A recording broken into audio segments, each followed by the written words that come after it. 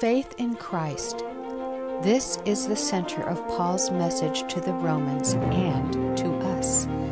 And as our study leader Dave Wurtson ends our study of Romans, Paul warns us against those who will seek to destroy the unity that this gospel generates.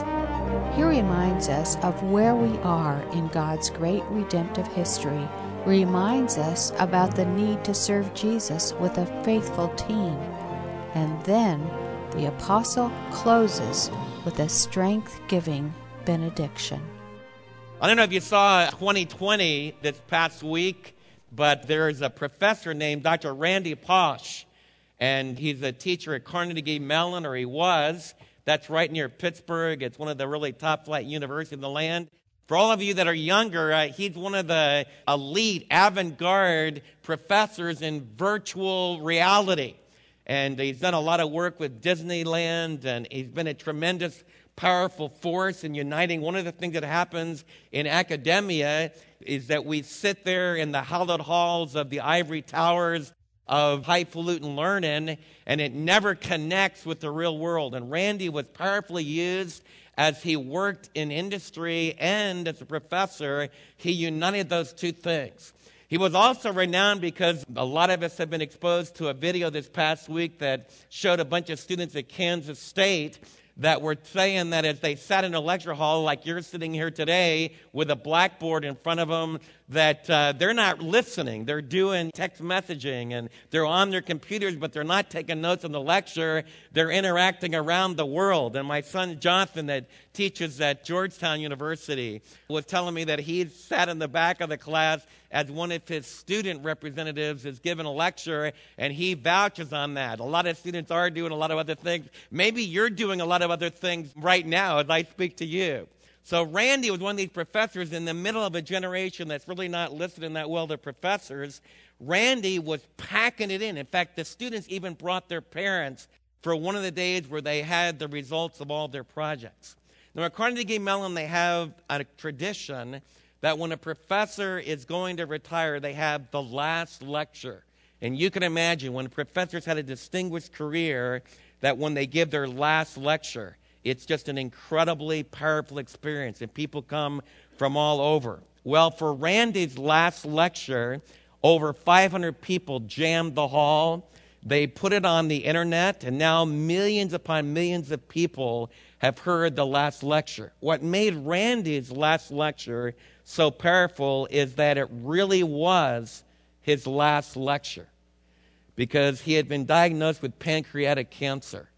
And he showed the x-rays, and he only has, according to medical science, about 4 months to live. He's actually lived past that original prediction. But you can imagine his students that have loved him, students that have had their whole careers flow from his teaching, people in Disney, people at Pixar, everyone regathered to hear Randy give his last speech. And you need to watch it. I'd really encourage you to get on the internet, and Diane Sawyer interviewed him, and she can give you a quick summary of what he shared. He shares incredible wisdom.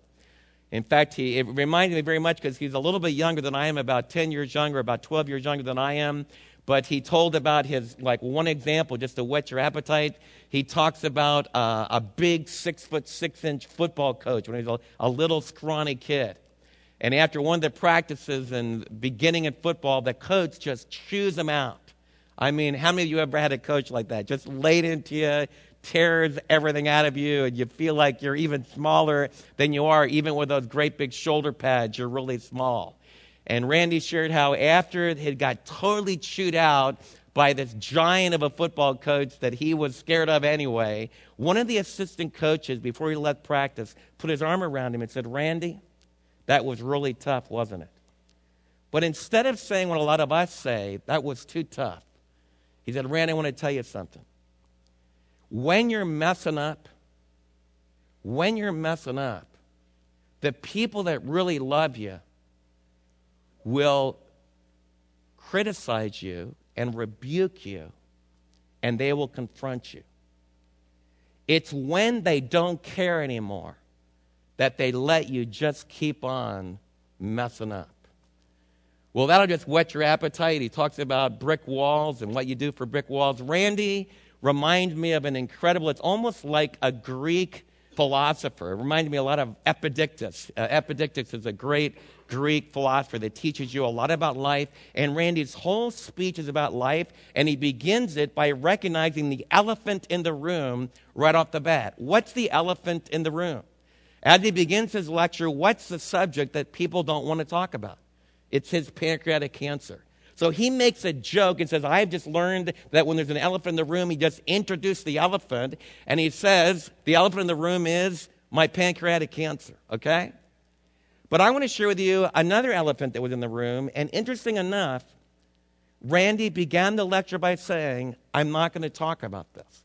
One of the things was he wasn't going to talk about his little boys, that it would tear him up because he really wants to be able to be there the rest of his life, and he's not going to be able to be there from a human standpoint. So that's one of the things he said, I'm not going to talk about. But there's a much bigger elephant. If I was hearing a professor who's taught me all about life, he's taught me all about how to be successful in my career, he's been on the cutting edge of virtual reality, and he has been funny, and I think kind of a combination of the Dallas Morning News religious editor said, it's like Tuesday with Morrie, who was also a man that was dying that had a very powerful impact on our culture, and kind of like Patch Adams all combined together. If I had a man like that, what's the elephant in the room that I would want him to talk about when I know that in 4 months probably he's going to cross over to the other side? Tell me, what's the big elephant in the room? Can anybody tell me? Even bigger than his pancreatic cancer. What's the really big subject? God, eternity. And Randy, right off the bat, says, don't ask me any questions about religion. Now, I want you to think about that because it's very profound. That video has been shown over and over again, millions upon millions of times. People have written, and students have written by the thousands to have Randy share with them about life. But I want you to think about, why is it in our culture that the one elephant in the room that we won't talk about is the most important elephant of all? And I want you to think hard about that. In fact, I want you to realize if you watch Randy's speech, he actually does. He shares one little thing. My dad was the greatest Christian man I ever knew. And I personally don't know what Randy's personal religion is. Maybe before he does cross over, there will be some insight to that. But I do know from watching his speech and listening to his lecture, he talked about the cards that have been dealt him, and there's nothing you can do about it. That's fatalism. That's what Epictetus would teach you. He also talks about yin and yang. He talks about karma. Those are religious teachings of what? A little bit of Hinduism, but mostly Buddhism. That's right. Who's coming to the United States in the next few days? The Dalai Lama. What I want you to understand is that you live in a culture where on a university campus, yin and yang are in, karma's in. He even makes a joke about hell. He refers to the fact that some of his academic work and some of his professors that were working with him were kind of like, it was like living in a hellish environment. But his dominant religious talk, like he says, I'm not going to talk about religion, but he actually did talk to those students about Buddhism and fatalism. What I want you to know as we close the book of Romans is that the Apostle Paul is another great teacher. And I would really encourage you, if you want to learn, like some of you that are teachers, and myself included, and always wanting to grow in communication, Randy has an abundance to teach us about how you hold people's attention and what really counts in communication and what a teacher really is. The Apostle Paul is a teacher that doesn't duck the elephant. And he points at it and says, what's going to happen when you die? And that's what the book of Romans has been about. So if you're just joining us, I want to encourage you to go back and read the book of Romans for yourself. But I want to remind you what we started out with. In the book of Romans, Paul answers the question, how can I stand right before God when I'm dead? How can I be sure that if I'm a professor like Randy and I'm facing pancreatic cancer and I've only got a few months, how can I be sure that when I cross over to the other side and I meet the ultimate eternal God, how can I be sure that I'll be welcomed into his loving arms? How can I be sure that I'll stand right, declared not guilty, declared righteous? That's what the book of Romans is about. And what I want you to understand is that there's many people that will teach you false things about that. I want you to turn, because the Apostle Paul is going to close the book today in Romans chapter 16, and he's going back, and let me just remind you that the Apostle Paul agrees in the book of Romans. So turn to Romans chapter 16, because he talks about the gospel again. And something that I want to remind you, because I think often that believers don't get this right. The most commonly accepted idea in answering the question that I would ask, how do you know you're staying right before God in the end, is almost all religions would say that the good people are going to make it to heaven and the bad people are not. They're going to go wherever the bad people go. And there's all different ramifications of that. But I want you to stop and think, as you interact with people, the Dalai Lama would say, the good people are going to make it. And then he has ways within Buddhism that you are good. If you talk to a Hindu, like Gandhi, you're going to be presented with a lot of information about Gandhi. And Gandhi was a good man because he resisted violence with passivity, but with an active passivity that set his Indian people free. And so Gandhi was a good man. It's basically the idea Gandhi is going to cross over the other side and be okay because he was good. Almost tons of teachers. If you listen to Oprah, Oprah is basically giving away millions of dollars. Some of you are mesmerized by her teaching every single day. She has one of the biggest churches you can imagine. But if you analyze what Oprah is saying, she's basically telling you, you're basically good. You're basically a great person. You can make it. And if you'll only do enough good things, you'll be okay on the other side. Before you say, no, that's not true. The Apostle Paul actually concedes that reality. Good people go to heaven. Bad people go to hell. That's what Paul says. But he has one fatal observation. That your society, your friends, a lot of you just totally ignore it. It's the big elephant in the room. We say all over the United States of America, good people go to heaven. And we basically hold that everyone's good. And the Apostle Paul tells us, and this is the big message of the book of Romans that is often missed, is the Apostle Paul says none of us are good. And that's the truth. Every one of you in this room has a fatal flaw, and I'm included. For all have sinned. How many of us have sinned? Oprah sinned. Gandhi sinned. Professor Posh has sinned.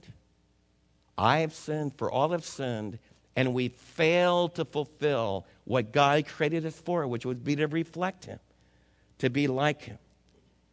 And the great news of the gospel is that it's really honest. The Dalai Lama, for example, comes across as a really smooth, intellectual, scientific, very interesting, mysterious man. But what about the fact that Chinese have invaded his territory with great violence, are murdering thousands of his people?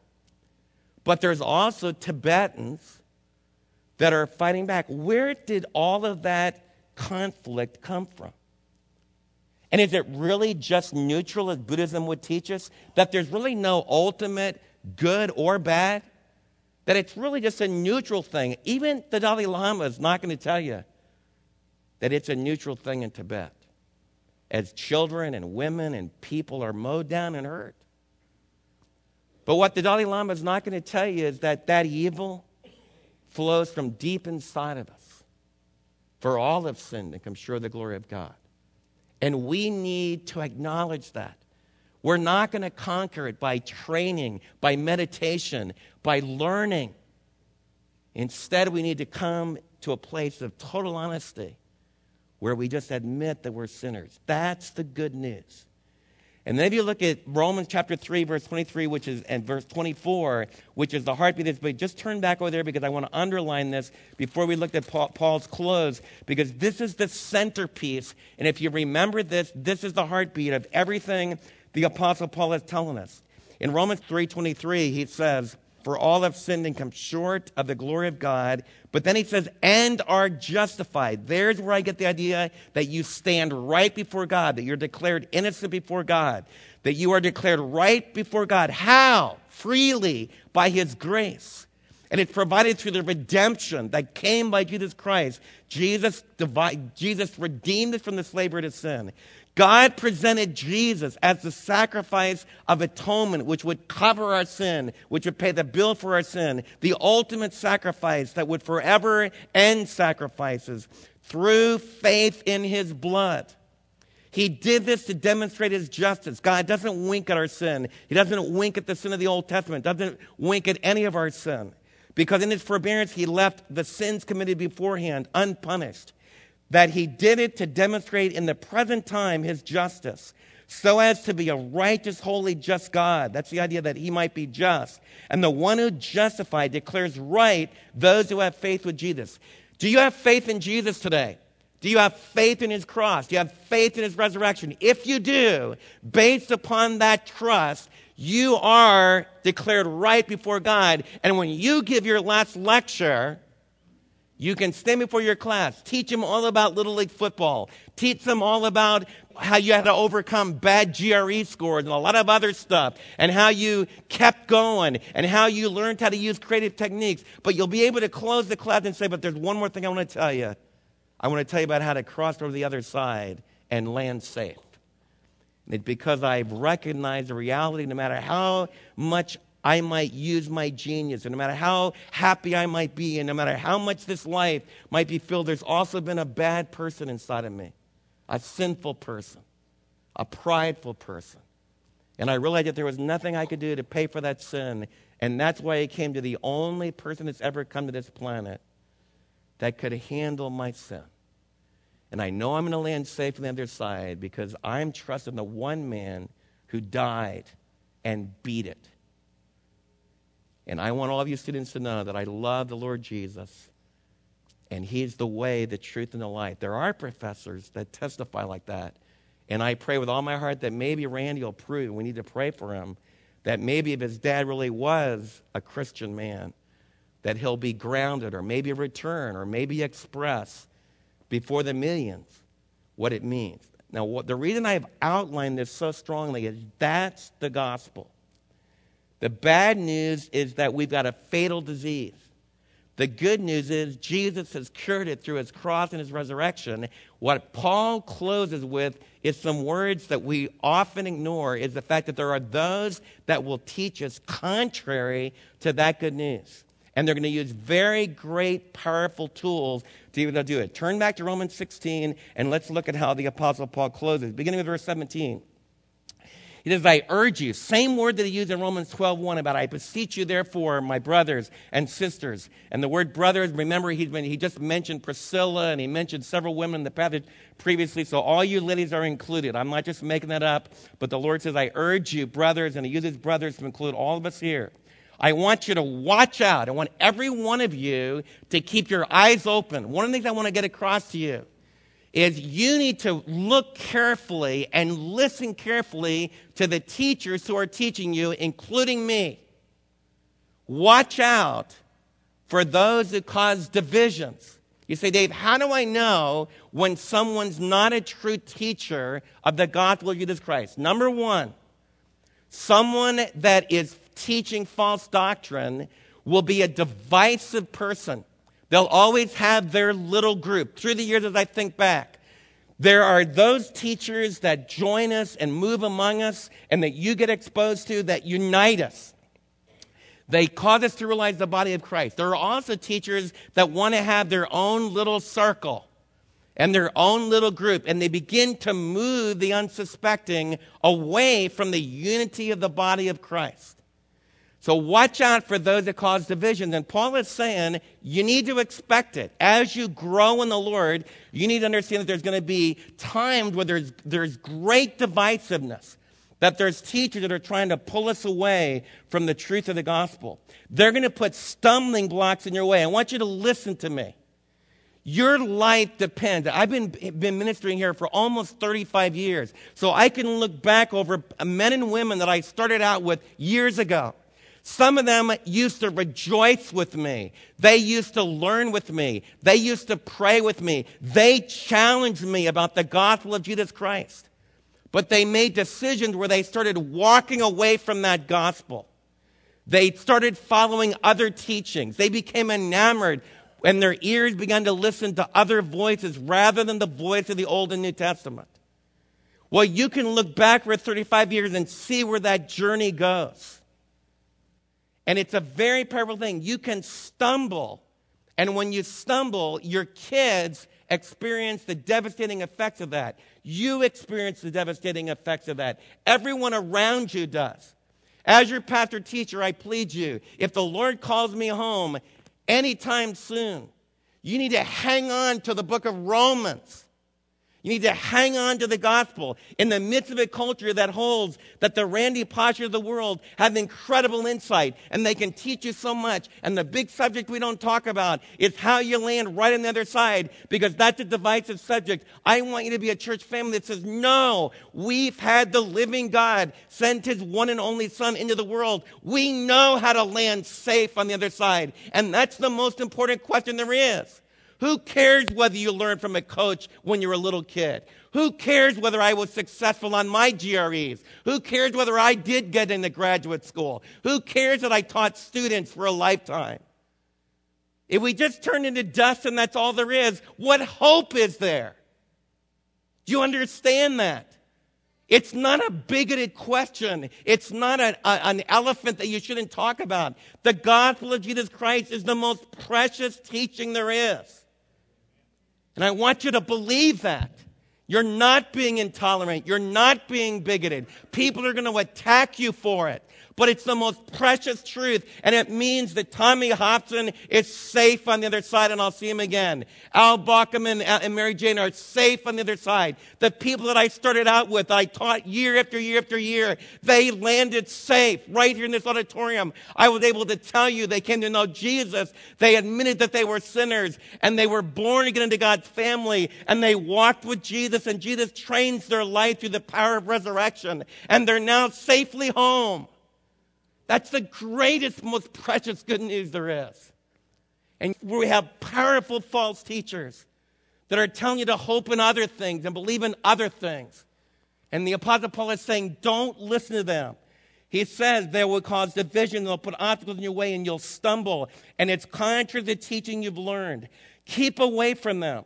For such people are not serving our Lord Christ, but their own bellies, their own appetites.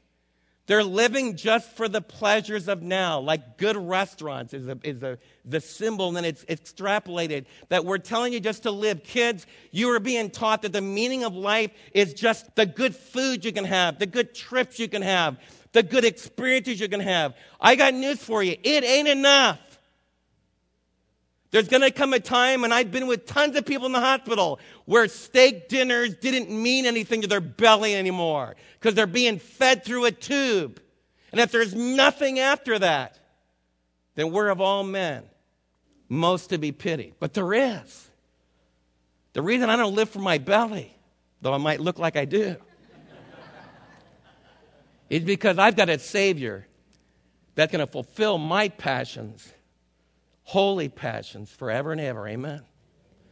Love, joy, the fellowship that we have here in this room, the love of the body of Christ, happiness, peace. It's going to last forever and ever. So I can walk with people. We can go through hard times, AIDS together, go through illness together. We've only just begun. That's why we don't listen to people that tell us that the meaning of life is just to fulfill your own internal desires. And if you do that, you've lived a meaningful life, because your desires aren't enough. You want to connect with the one that gave you those marvelous passions, and he wants you to use them for his glory. And if you live for him, if you let the gospel transform you, then you're going to have those pleasures forevermore. In his presence is pleasures forevermore. That's why the Apostle Paul says, don't listen to the false teachers. It says, for such people are not serving our Lord Christ, but their own appetites. By smooth talk.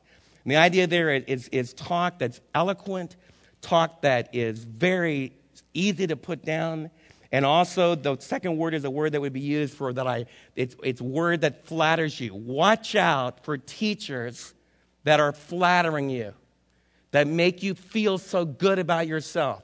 You all know salesmen that come on to you that are insincere, that make you feel like you hung the moon and then you bought a car that you shouldn't buy. Now, there are good car salesmen right in our church. So I'm not picking on you guys or you girls. But you all know someone that strokes your ego. And how powerful it is. The Apostle Paul is warning, be careful about that. Be careful about the person who blesses you and flatters you. They deceive the minds of naive, open-minded people. I don't want any of you to be naive about scriptural truth. That's why our church family opens this book. It's why we want to challenge you to study it. Because that's the only way that you can move from being a naive, open-minded person. I want you to be able to watch Oprah. And I want you to discern what she's telling you. I want you to see the incredible communication skills she has. But I want you to hear what she's saying about the human condition. I want you to be a young person that hears and watches Randy Posh. And you listen to what he says. But you don't just get mesmerized by the skill. You don't just get mesmerized by all that's taking place and say, that's a really, we just need to be open-minded and tolerant. That you're a critical thinker, that you understand that there is a teaching that the apostles has revealed, and things that are contrary to what the Lord Jesus Christ is saying is dangerous to you. That's what the Apostle Paul is saying. Beware. It said, by smooth talk and flattery, they deceive the minds of naive people. I want you to do something for me this week. I want you to think about the teachers that you listen to in your own life. And I want you to think about how you respond to them. And here's some questions I'd like you to do. In fact, I'm not going to ask you to raise your hand, but how many of you watch Oprah? Okay, this is what I want you to do. Watch Oprah. Go watch Randy Posh's lecture. And I want you to ask these questions. Think about the religious spiritual teachers that you listen to and read. Write their names down. And then respond to these questions under each one of the influential spiritual leaders you have listened to. What do they tell you about evil and its role in my life? You need to ask everyone. I don't care if you're listening to me. I don't care if you're listening to Joel Osteen. I don't care if you're listening to Andy Stanley. And I'm mixing up really good teachers with people that would say I'm not so sure they're good teachers. Andy's father, Charles Stanley, Chuck Swindoll, every teacher that you listen to, including me, you need to ask yourself, what do they tell me about evil and its role in my life? What do they say is the solution to the problems that I face? What do they say is the solution to the problems that I face? Do they ever warn me about God's just judgment against me when I sin? Who do they say Jesus is? Do they ever teach me the meaning of words like redemption, justification, atonement, righteousness, and holiness? Do they say that Jesus Christ is the only Savior, the Savior of the world, the only hope? If you take those questions, it will powerfully help you as you're listening to teachers. And you're responsible. The Lord has made every one of you in His image. You can read the book of Romans and you can understand it, and it can change your life. Now it's something very positive. The Apostle Paul just talked to us about the dividers, and he's given us a warning against those that divide us. Now he talks to us about the uniters, and he ends in a very powerful way. He talked about the fact that the obedience of the Roman believers is known all over the world. Look what he says in verse 19. Everyone has heard about your obedience. So I'm full of joy over you, but I want you to be wise about what is good and innocent about what is evil. My prayer, and this is something we could all join in together, I want to pray that when you hear that a person is a believer and they're a part of Midlothian Bible Church, I want the next statement to be that we think of is they obey Jesus. Now you say, well, Dave, the book of Romans is about putting faith in Jesus. Yes, it is. But Paul started the book in Romans chapter 1, verse 5, saying that the purpose of this book is to bring you to the obedience of the faith. And he closes now by saying that the Roman believers, their obedience is known all over the world. I want to make it really clear that the gospel that Paul is talking about is not a gospel where you just say a magical formula. Jesus died for my sins. He rose again. I believe. I trust him. Come into my heart. I just say those words and it doesn't connect with my inside. It's just like a mantra that I say, like in Buddhism or Hinduism. That's not what the message is that Paul's saying. Paul's saying that you met Jesus, a person, the God-man. He explains to you who he is. He confronts you with your sins. And he talks about the fact you're a sinner. And what it means to put faith in Jesus is that you're really convicted about your sin. And you're convicted about your lost condition. That's why he spent so much time saying that all have sinned and come short of the glory of God. What it means to believe in Jesus is that you actually do trust in him. You depend upon him. Not just saying words, but deep in your soul, you say, I'm going to depend upon Jesus' death for me, and I'm going to depend upon his resurrection. And then you invite him, you receive him. Jesus comes to live personally in your life. And if that really happens, then the Spirit of God lives within you, and he moves you towards obedience. You need to start doing simple things like reading the Bible consistently, like praying consistently, like when you blow your top, you can't just do it gleefully. It breaks you. It destroys you. You cry out to Jesus to change you. If you lie, you can't just lie and forget about it. You have to let the Holy Spirit make you move back into intimacy with Jesus. If you look at pornography, you can't just do that year after year after year and nothing happens in your life. You need to go back to Jesus. It's a relationship. It's a living relationship. And resurrection power is exploding in your life. And some of you are saying, well, it doesn't work. People tell me all the time, well, it doesn't work. I've tried it. No, you haven't tried it.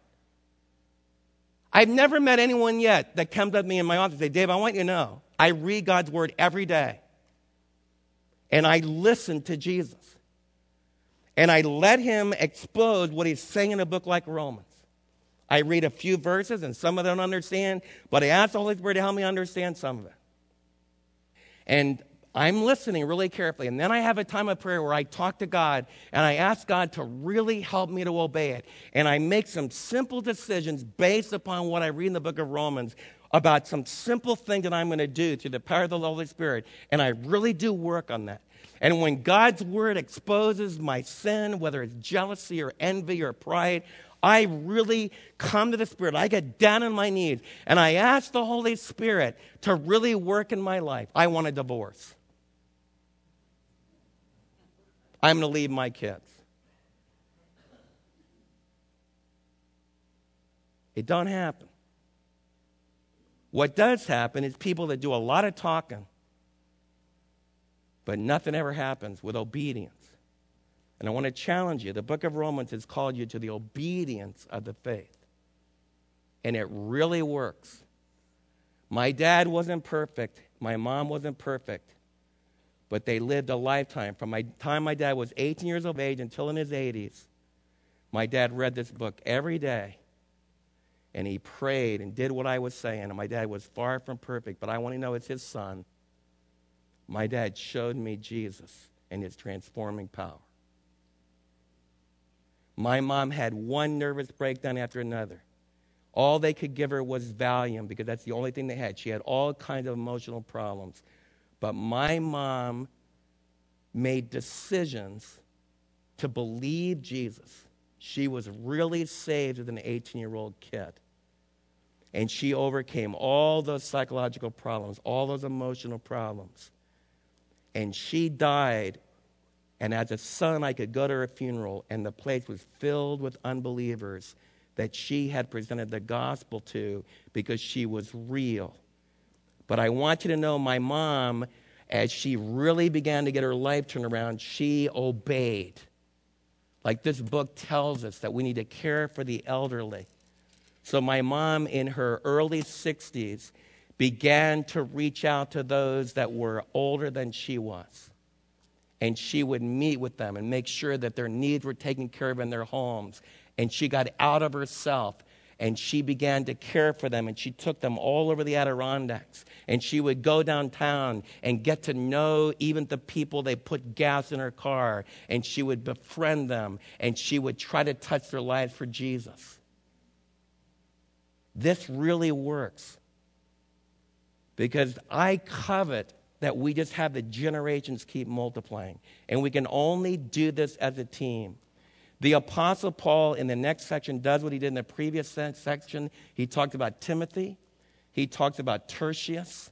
He talked about some people that you don't know, that I hardly know. In fact, this is the only section of the book like Quartus at the end of verse 22. Erastus. I want to talk about Erastus just for a second. Erastus in Corinth is like the city secretary, either involved in keeping the books of the city, which was not viewed in Roman times as a really highfalutin job like Kim has in our church. But I want you to know that there is an inscription. We actually have a marble inscription from Corinth that says Erastus, who was now like the city manager of Corinth, he donated this stone. And so I want all of you business people, it's one of the passions of my heart, both men and women. Erastus is a man like you, just working for the city of Corinth. So influential. The Lord blessed his career that he probably became the head of the whole city. He was a believer. It talks about Gaius in this section. In Corinth, he was the first man that was baptized by Paul. His name was also probably Tertius Justus. And he was the man who had a large enough house that when Paul got kicked out of the synagogue in Corinth, he could go next door to the house of Tertius Justus and they could have the church born in that home.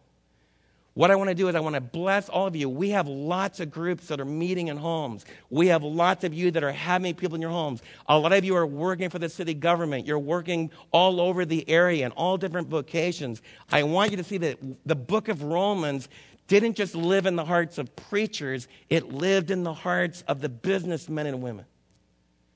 And that's why Paul can close with this incredible benediction. And this would be my prayer as we close the book of Romans. As a pastor-teacher, this is my heart. Now to him who was able to establish you by my gospel, that's the Apostle Paul's gospel, and I want it to be Midlothian Bible Church's gospel. It's the proclamation, it's the declaration of Jesus the Savior, the Messiah Christ. According to the revelation of the mystery that was hidden long ages past, we've taught you about his story. We've taught you what Paul says in this section about soon Satan will be crushed under our feet. That's Genesis 3:15. And we've taught you in Midlothian Bible Church about everything flows out of Genesis 3:15. The mystery of this redemption, the mystery of God's conflict with evil, the mystery that was hidden for long ages, but now it's been revealed. You live in a world where the lights have been turned on. Jesus has come. It's been made known to the prophetic writings. The Old Testament predicted Christ would die, he would rise again, he would be the Savior of the world by the command of the eternal God, so that all nations might believe and obey him. There's the obedience again. To the only wise God be glory forever and ever. Through Jesus Christ. Amen. Let's pray. Dear Lord Jesus, I just want to pray that Midlothian Bible Church would never leave the good news that's so clear in the book of Romans. I want to pray for Professor Posh. I want to pray for his family. I want to ask you especially for his wife and his kids. And I pray, Lord, that you would comfort them.